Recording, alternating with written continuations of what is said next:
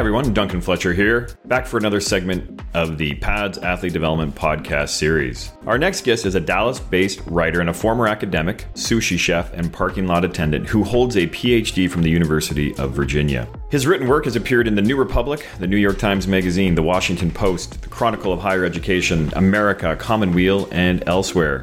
His latest project has focused on the topic of burnout, a catch-all phrase that may be misunderstood but has particular relevance in the age of COVID, endless Zoom calls, and the crossover of the workplace and the home. He recently published the book, The End of Burnout. We hope you enjoy the conversation and his perspectives on the phenomenon of burnout. Ladies and gentlemen, Dr. Jonathan Malesic.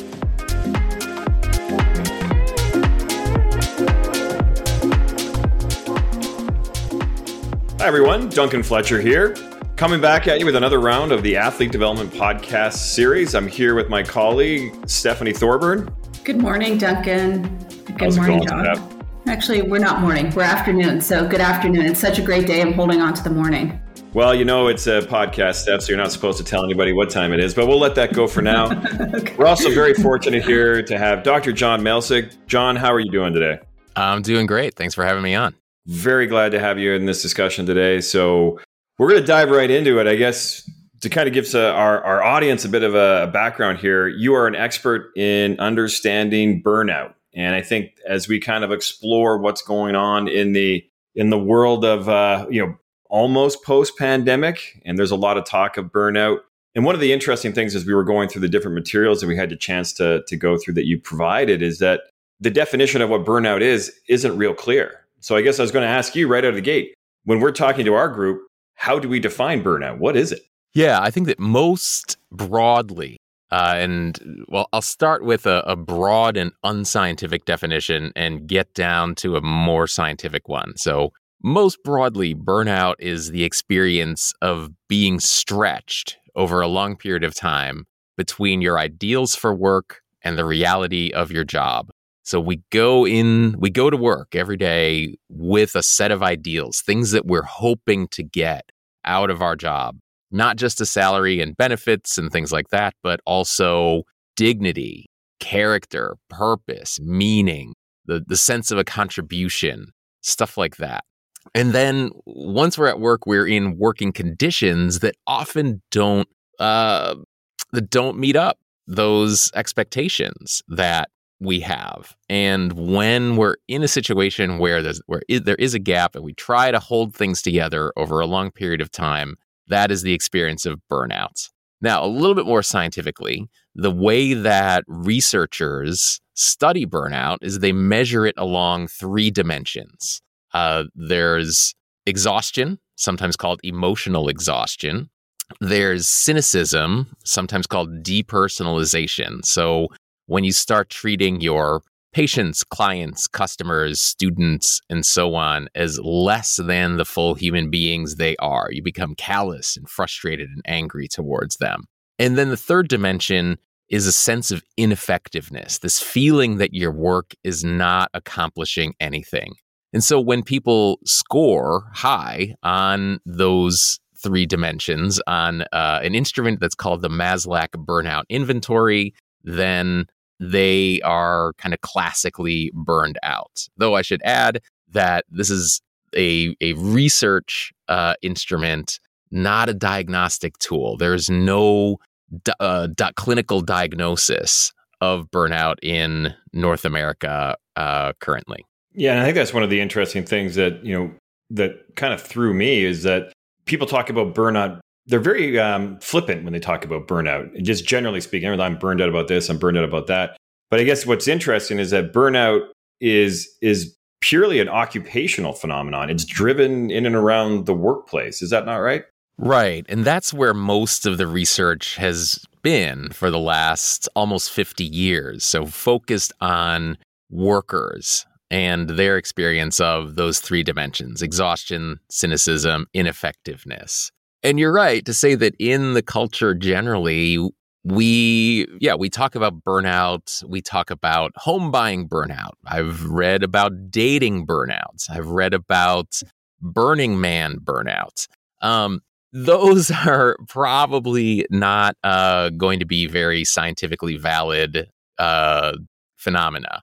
But there is some interesting research, particularly on parenting burnout, that is starting to develop. So a survey has been developed to measure how parents are perhaps feeling burned out, feeling exhausted, cynical, and so on towards their duties as parents. And, parenting is both like and unlike work in significant ways. And so, that I think is the one area where the expansion of the definition of burnout shows some promise. I am not expecting there to be a lot of research into dating or home buying burnout on the horizon.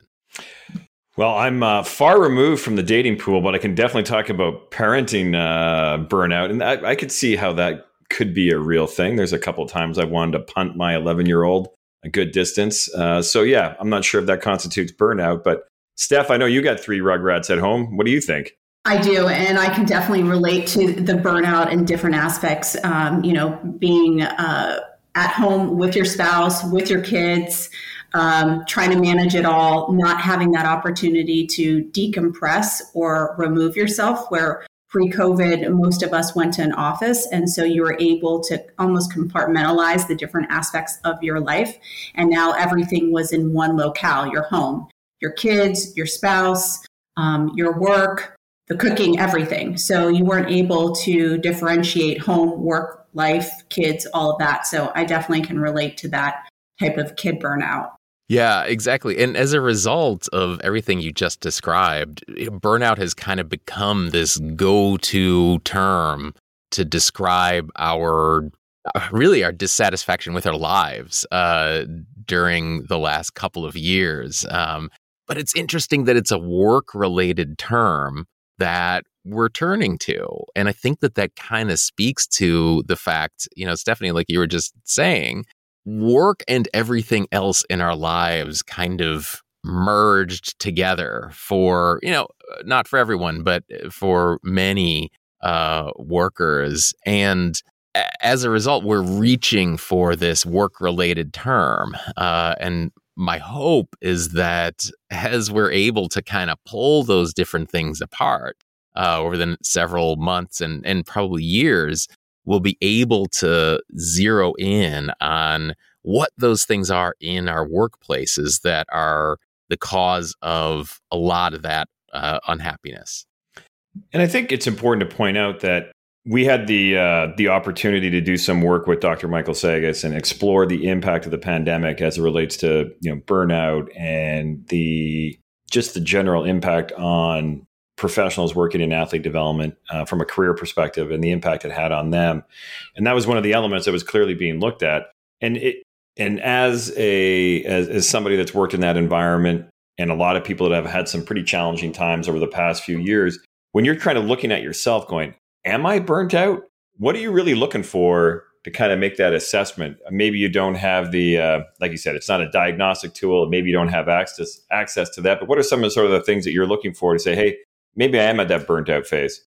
Yeah, and it's those 3 dimensions and some of the specific things that you might look for instance, with exhaustion is just we all know what exhaustion is like, but with burnout, it's often a kind of exhaustion that doesn't really go away with rest. It's really pervasive.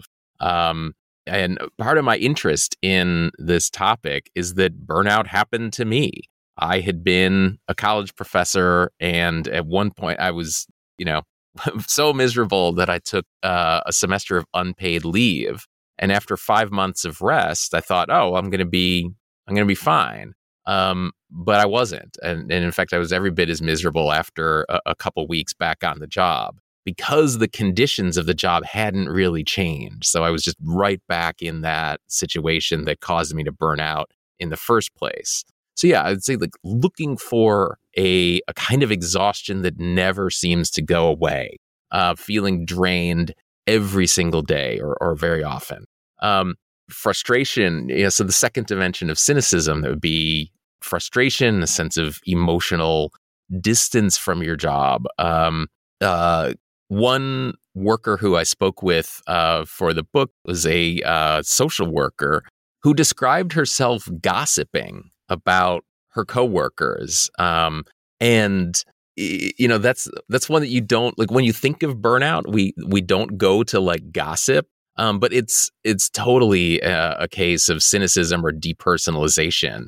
She had become callous toward the people she was working with, and so there can be a whole range of ways of being cynical or depersonalizing your coworkers and clients and so on. And finally, the third dimension of feeling ineffective, in a sense of ineffectiveness, would be: do you see your work accomplishing anything? And often that sense of ineffectiveness is detached from actual ineffectiveness. You might still be reasonably effective at your job, but if you can't feel that, if you can't see it, if you're complaining to your coworkers and feeling like your work is just meaningless, then that's a good sign. Interesting. Really interesting. And I think one of the things that jumped to my mind as I listened to you talk and look and going again through some of the things that you've talked about in your work is the issue of cynicism. And I'm curious, if you were to try and weight which of these is worse, I'm just curious where cynicism fits in the scheme of things. Because I've actually done a little bit of reading around in the literature around cynicism, and I've heard it described as cynicism is burnout's, ugly stepsister or something along those lines. They're very closely related. But if you were to look at it and go, which of these really kind of you think drives the bus? Is there anything that jumps out to mind or jumps to your mind as to what that may actually be? Yeah, this is one where there's a lot of debate, or there has been a lot of debate over the years within burnout research.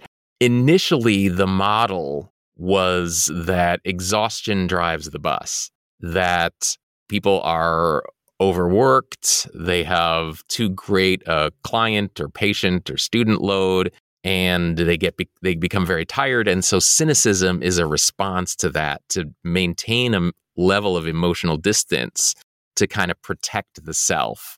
And I think on that model, it was hard to say where ineffectiveness came in. And there's still some debate over this. There's even some debate over whether the sense of ineffectiveness really is a third dimension. And I think that there's a good case to be made, not only that it is, but that it can be a way into burnout every bit as much as exhaustion and cynicism are. So, I mean, I have spoken with workers like that social worker I was describing a moment ago, who was cynical but did not describe herself as exhausted. Cynicism was really her way into burnout. And for others, I think that for me, it was probably a sense of ineffectiveness. Though, like I've said, probably for many, it is exhaustion. And so, short answer is that there's still some debate. And my sense is that any one of those dimensions can be the gateway. Got it. And John, I appreciate how you shared some examples of burnout, kind of some signs for individuals. But you also discussed that an individual employee can't necessarily eradicate burnout alone.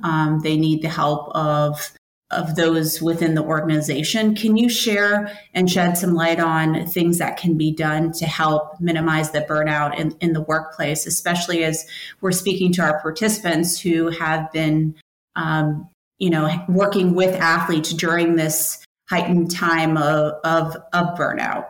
Right. And the sad truth is that it just isn't easy. A problem like burnout can't be solved by a simple life hack or something like that, unfortunately. And the basic reason for that is that, the causes are not primarily within the individual. There isn't something that went wrong with you that caused you to burn out.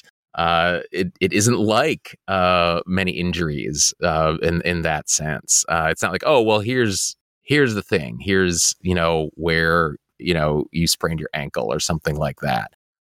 Because the causes are primarily in the individual's relationship to the workplace, which is where their working conditions are, and to the broader culture of work in the society, which is where most of us get our ideals for work from. And so it's in those areas where the change has to happen. And I would say that for a worker who identifies themselves as being burned out, or perhaps is identified by one of their coworkers or superiors, then something about their job needs to change in order for them to get over burnout. And it's also likely that if you are suffering from burnout, there's a good chance that the person next to you is too, because they're working in similar conditions. And so it may be that structural change needs to happen within the workplace, perhaps, and it may depend on how the burnout is manifested. It could mean, shorter hours, a smaller client load. It could mean transferring to a different department within the same organization. It could mean that, perhaps workplace community has broken down, or there are persistent, there's persistent unfairness in the workplace. If someone is kind of consistently overlooked or overburdened, then that could be a cause. And so I can't be too prescriptive because it probably depends somewhat on what is going on in that workplace. But I think the first step just has to be to talk about those working conditions with the people you work with, not only your coworkers and your supervisors, but also the people your work serves, the athletes you are working with. You want the best for them, and you're going to only be able to deliver if you yourself are at your best too. Something just came to mind as you were talking. I think during the last few years, there's been an increase in burnout for some individuals with the delineation between work-life balance. But I'm wondering if you've seen the flip side, where there are certain industries that the demand was to be at work till 2 in the morning, because if you're there all the time, you're committed, you're working hard. And now these individuals for the last 2 years have been working from home, and many have shown that productivity can happen without working 100 hours a week. Just wondering if any of that has risen in your research. Yeah, it's certainly true that many people are productive at home. The risk or the downside of that is that there aren't the built-in boundaries on work. And so for many, even as they're more productive, people can still end up working extremely long and draining hours because they're not showing up to an office. They're not, getting in their car at the end of the day. Your work is only as far away as, your laptop or your smartphone or something like that. And so that, I think, is the real risk that we're facing. If we kind of remove the physical location of work, then the boundaries between work and the rest of our lives are, become much, much harder to guard. So I think what's fascinating about this conversation is, you've talked about in your work that burnout really isn't the fault of the employee, it's the environment. And then you have the whole counter narrative where you're talking about, I think a lot of young people, like even our generation, but particularly I know the millennial generation, have brought in this idea like work needs to be purposeful, needs to drive sort of your mission. You need to really associate yourself with how you're going with your gig, have it align with who you want to be. But like you said, that may be a completely unrealistic expectation for a job to have. So I guess, as I'm thinking about this, how does someone strive to achieve that alignment between their career and their sort of work-life balance? I mean, just what do you recommend? What have you seen in the research? Because one of the things you wrote, which I thought was awesome, is that one of the best gigs that you had was also as a parking attendant, where you were just like, yeah, this is a piece of cake. So maybe you could talk to that a little bit. Yeah, there's a little bit of a paradox here in how an individual should approach this. And it kind of comes down to this question of ideals. And it may be that a lot of younger workers have in fact, I know it's true, have extremely high ideals for their work. And with good reason. Ideals are good things to have. And also, a lot of these workers have been told their whole lives, do what you love and you'll never work a day in your life. You're going to make a dent in the universe, all of this. Like, they've been encouraged to have these very high ideals. And those ideals, our work should matter and we should strive to make a difference. At the same time, those ideals can cause us real problems when we get into the workplace and they're not realized. And that's particularly true for younger workers who often work in the worst conditions. As soon as you start your career, those are often the worst conditions you will ever work in your life. You're going to have many of the worst responsibilities. You're going to get the least recognition, certainly the least pay.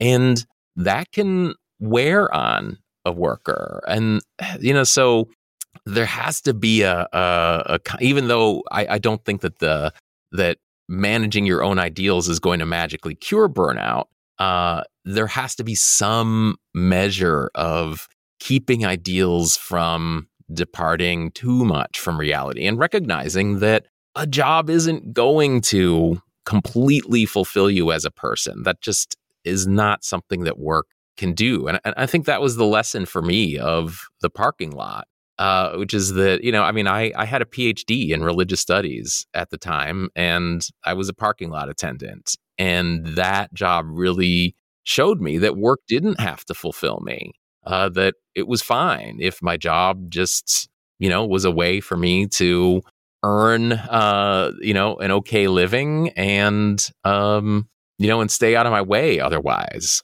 which is what that job did. I would probably not have wanted to make an entire career out of being a parking lot attendant, but there is an important lesson there. It kept me, when I remember that lesson, which is not always, it keeps me from recognizing, or it keeps me from overvaluing and over-identifying with my job. And that definitely is a shift in kind of perspective, because we often, live by that motto of if you love what you do, you don't work a day in your life. So that's really having to shift the narrative, because I think, as you said, most of us live by that, assume that's the way that we should be fulfilling our life, that our job should be part of our purpose, not just our passion. To that end, in the work that we did with the athlete development research, is we sort of identified some insulating factors that were really helpful for folks as they were going through the pandemic and trying to, in essence, either survive it, or in some instances, we had individuals who kind of thrived in that environment. Are there insulating factors that can be helpful to preventing burnout? And I guess the other question that jumps to mind: does it matter how old you are and where you are in the food chain? So like you said, I think you made a great point. When you first start working, it sucks. Like you're the low man on the totem pole. You get the crap kicked out of you. How does that play out? So I'm just curious what your thoughts are on those particular two thoughts there. Just throwing curveball after curveball at you here, John. Sure. Well, I think, there's three things. There's like the insulating factors. There's the point you are in your career. And there's one other curveball, the second curveball. See, this is how good I am at podcasting and interviews, John, is that I think I've lost my third curveball. No, it was it was definitely the insulating factors, the age, and then what can be done to sort of prevent it, I guess. Sure. Okay. Depending on where you are in the food chain. Yeah. Yeah. So the age and the location, basically, and the organizational chart are kind of interesting. Like it went in assuming that burnout was something that got worse with time, so that the older workers were the ones who most suffered from it. And that is not exactly true. And for a few reasons. I mean, one is, what we were just talking about, how the younger workers often labor in the worst conditions while having the highest ideals. So they're kind of most exposed. But in addition, younger workers who burn out in one career will very often quit and move into another career. and they may settle into one that they can work in sustainably for a long time. And so the people who stay in one organization or in one career for a long time are often the survivors. They're the ones who have not suffered through serious burnout during their careers. And the people who did are in many cases not in that career anymore. But yeah, in terms of the where you stand in the corporate hierarchy, I haven't seen data suggesting very strongly one way or another. It's that either that the boss is free from burnout, or that the workers on the lowest rungs are most exposed to burnout or most free from burnout. I think that burnout functions very much up and down the chain, because there's always the possibility for those mismatches between what you're expecting and what you're actually getting. The ideals of a CEO might be very different from the ideals of an early career worker. And yeah, I mean, the demands on them will be different. The resources that they have at their disposal are going to be different. And the problem is the gap. And when there's a misalignment, no matter where you are, there's the potential for burnout. I'd be interested to hear, I mean, what, kind of buffering factors you found in the research. Well, there's a couple, and Steph, keep me honest here. I think marriage is an insulating factor. Financial status was an insulating factor. Yeah. Flexibility of work schedule was another one. Those are, I think, the big top three. Yeah. Steph, I don't know if there's anything else there that I'm missing, but those seem to, and I think the number one thing was actually marriage, which I thought was interesting. Yes. As it related particularly to the pandemic, the people that really ate it in our industry were those that were single, which again is really quite interesting. So that kind of expanded beyond the age spectrum. But if you were single, there was a real issue, or not a real issue. There was a probability that you may have a real issue during the pandemic with burnout. Yeah. And we kind of made the assumption that it could be due to the isolation, especially the height of things when everyone was quarantined, and so it's tough if you're quarantined with your spouse 24/7 perhaps, but it also could be even more challenging if you're used to having those touch points of other individuals and you're by yourself, that isolation. Yeah. I did have one follow-up. I was thinking about the generations and, yes, as someone breaking into an industry, your ideals might be high, the workload might be extremely taxing. But I also wonder with some of the individuals that are entering, if anything was examined in terms of coping mechanisms, because I think we've seen that sometimes individuals that are younger or different generations, I know there's millennials and X and Y and Z and all of that. If there was anything that came out in the research that perhaps some of the burnout it was due to the lack of coping skills. Sorry, John, you're on mute, man. Yeah, that's definitely something that gets studied. And off the top of my head, I can think of one study that found that avoidant strategies are not good. If your coping skill is to just ignore the problem or something like that, then you're going to be exposed to a greater chance of burnout. One other thing, again, yeah, I think that organizational factors are bigger, but we can't totally ignore personality factors. So if you think about the big 5 personality traits that psychologists talk about, and I will try to remember what all 5 of them are. There's like agreeableness, neuroticism, openness to experience, that might have been renamed, and 2 others in case. Yeah, but we're not getting into all that, so you're good to go. Don't worry about it. the one fairly consistent finding is that people who score high on neuroticism, in other words, people like me, are more likely to score high on burnout measures.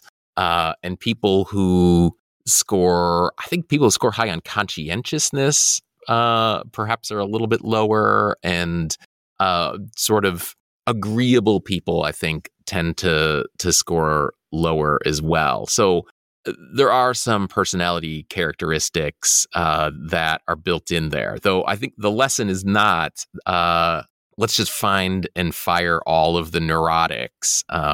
Particularly, I mean, in some industries, that's going to leave you with no employees.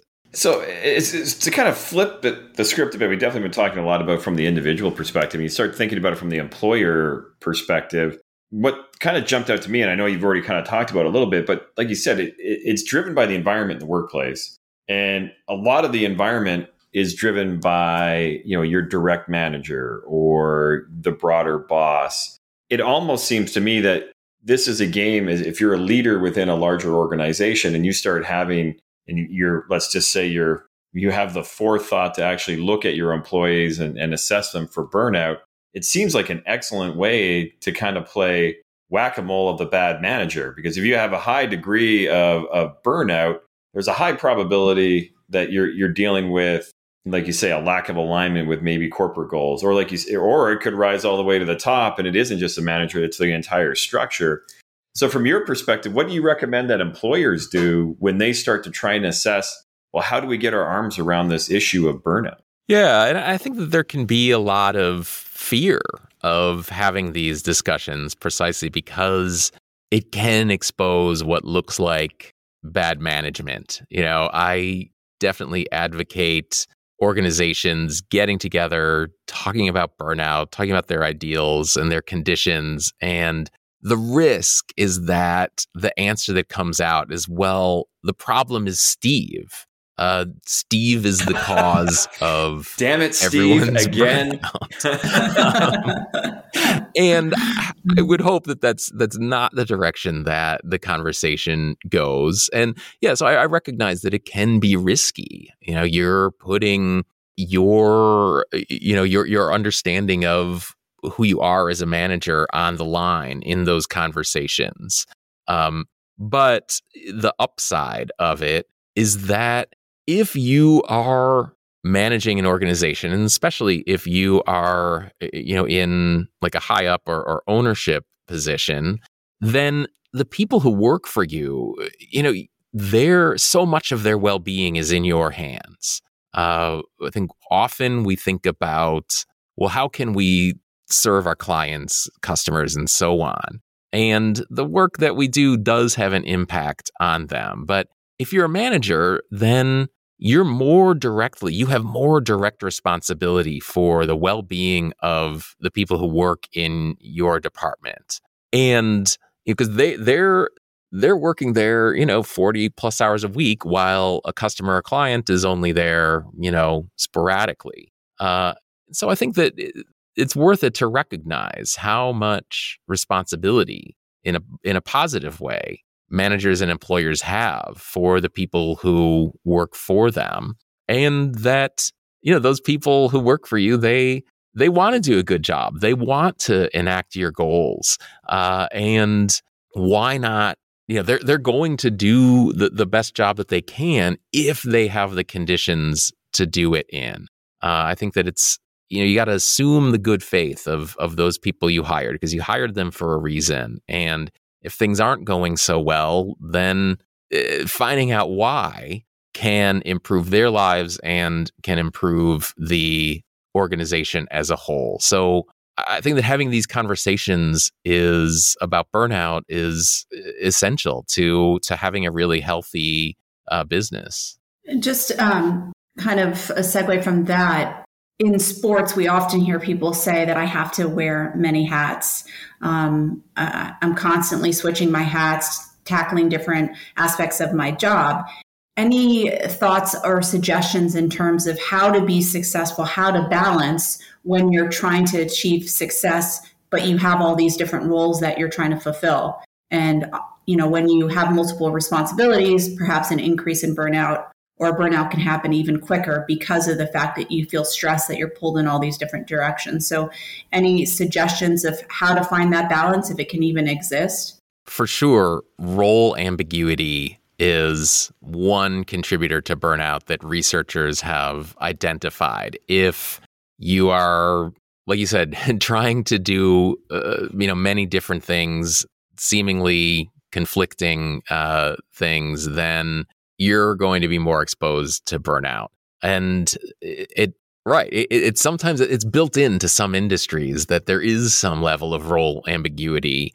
And so, the challenge there is to identify a hierarchy, perhaps, of those roles. If a person is comfortable with role ambiguity, great. Lots of people aren't. And so, again, that you got to talk with the people that you work with in order to get a little clearer on what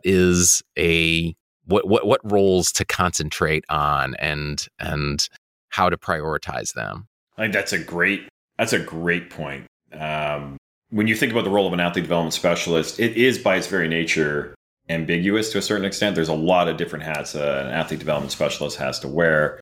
So for managers of athlete development specialists, ensuring that there is a hard core nugget that they are responsible for is probably super critical to making sure that your employers or employees are going to be healthier, happier. And actually, as I'm saying that, one of the questions I want to throw at you is you're looking at some of the research that's maybe come out on this. Is there a financial component that's been tied to this? So if you're looking at a firm going, hey, they have demonstrated high burnout, is there a cost associated with that has been recognized in the literature? Yeah, there are estimates of how much burnout costs, specifically in added healthcare needs. The number off the top of my head, I want to say something like $200 million a year in additional health spending in the United States due to burnout. But I think that underestimates the true cost because there's all kinds of lost productivity as well. It's certainly the if the cost is in terms of hypertension and mental health problems and other kind of stress injuries, that's quantifiable just by how much we're paying for that. But yeah, I mean, the lost productivity it's harder to say. If you are burned out, then you can't be the professional who you need to be and who your clients are expecting you to be. I'll mention one more time this social worker named Liz, who I spoke with. She said it really well. She said, "We're no good for the community if we're burned out." And so there's definitely going to be a loss in performance based on that. And from your perspective, do you feel that there's been a lot of talk about the Great Resignation, or I've even heard it referred to as the Great Renegotiation, where was it roughly 40 million people over the last few years have walked away from jobs? Do you think that in some way, shape, or form is related to burnout, or is that more the realization that the idealization of work isn't what it was? So I'm curious as to how you've interpreted what's going on right now in the labor market.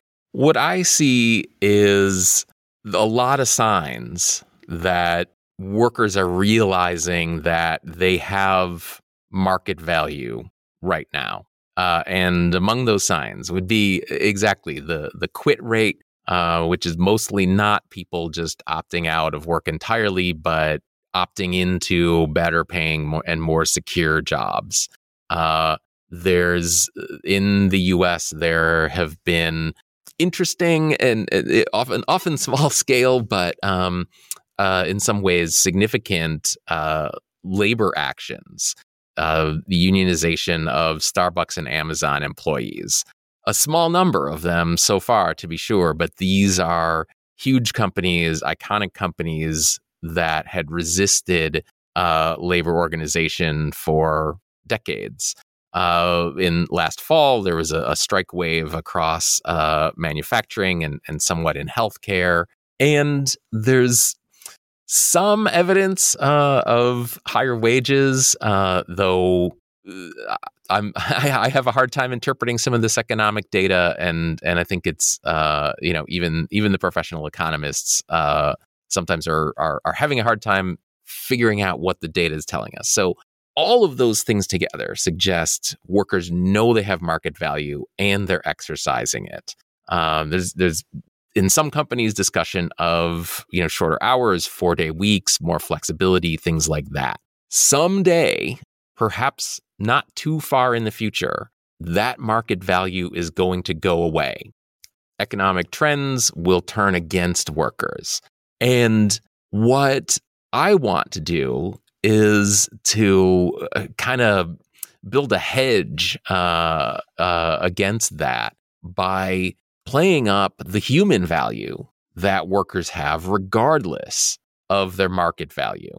And for us to think about work and its role in people's lives a bit differently so that we recognize that workers have an inherent dignity that they bring to work or that they have even if they never work a day in their lives. And if we recognize that dignity, then our cultural standard would, I hope, be to offer workers conditions that live up to that dignity. So, me being, someone with expertise in philosophy and culture and theology and stuff like that, I'm trying to argue, from the cultural side for significant change that I hope can convince us to make sure that, well, really to shift what we think of is possible on the labor market, even when the economic conditions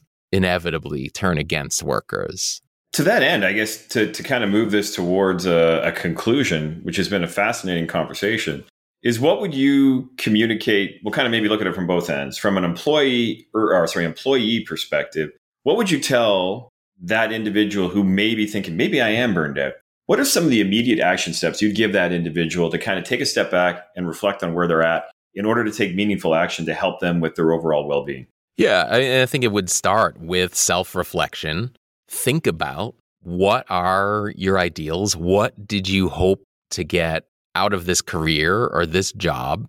And then second, to think about if those ideals are being met, and perhaps there's some recognition that some of those ideals may be unrealistic, but perhaps those ideals are legitimate and they're just consistently haven't been lived up to by the conditions that you work in. And then step 3 would be to talk with the people that you work with, the people you work for, the people your work serves, to see if there's a way to rethink your job, to change some of the conditions, to close that gap. And it may, some of those conversations may reveal, especially with coworkers, that they're finding similar problems. And so then you've got, a group of people who can say, hey, we're all experiencing the same thing and it's making our jobs difficult. How can we change this? I think that if everybody just kind of sits alone and just wallows in misery their own, then that those conversations can't happen and you can't improve conditions. And on the other side of the equation, if you're the employer and you have an employee or perhaps a group of employees come to you and say, hey, we've got this issue, how do they have that conversation? What lessons do they need to take away? And what can they do in order to create that optimal work environment that ideally, I'm assuming they're going to want to, so they can perform in the marketplace? What would you say to those employers? The first step, I think, would be to listen and trust in the good faith of those employees, that these are people that you hired for a reason because you believed in their ability to accomplish the goals that you have for the business. And to be open to some of those risky conversations. And I would also say to think about your own ideals in reality. It very well may be that you as the employer are suffering from burnout too. And you can say, yeah, you know what? That thing that you all are finding so burdensome, I find burdensome too. Or you say, all right, well, here's why we do it this way. And to think about how it might be done differently. The employer, I think, rightly might be afraid of those conversations, but they're going to need to have some courage and recognize that the possibility on the other side of these conversations is, a greater chance of accomplishing the goals that you have for the organization. Well, I think that's probably a great place to wrap it up. Before we jump off the call here, I did want to give you a chance to talk about your book that I know you just recently published. Maybe you could give everybody a quick hit on what that's about and what you covered in there, obviously beyond what we've talked about here today. Sure. Yeah, I appreciate that. The book is called The End of Burnout: Why Work Drains Us and How to Build Better Lives. It came out in January from University of California Press. And so it is from an academic publisher, but it has footnotes tucked away in the back. But it's written, I hope, in an engaging way. I tried to write it in a way that people who work in a whole range of industries would get something out of it. And part of it addresses, the starting point is my own story of burnout, and from there I try to figure out, I kind of survey the conversation about burnout, look into the history and the science of burnout, the causes of our burnout culture in North America and many other places. And then in the last few chapters, I look at possible ways beyond this culture. And I look in some weird places, like a remote Benedictine monastery in the desert of New Mexico. I talk to social workers. I talk to artists with disabilities and dozens of other workers who are trying to find a way beyond burnout culture. So there's not like a list of 10 tips at the end of the book, because I think the solutions are trickier and they have to operate on a little bit of a higher scale. But I hope the book seem to be a bit more macro, that's for sure. Yeah. So I hope the book is informative and a fun and inspiring read. Well, again, thank you very much for participating in the conversation here today. Hopefully, Stephanie, we haven't given anybody podcast burnout. Hopefully, we've avoided that. But with that, thank you very much, Steph, for being on the call. Thank you so much. John, thanks for joining us today. Really appreciate it. And on behalf of our global partners and our members at PADS, thanks again for taking the time to share your thoughts. Thank you so much for having me. I really enjoyed it.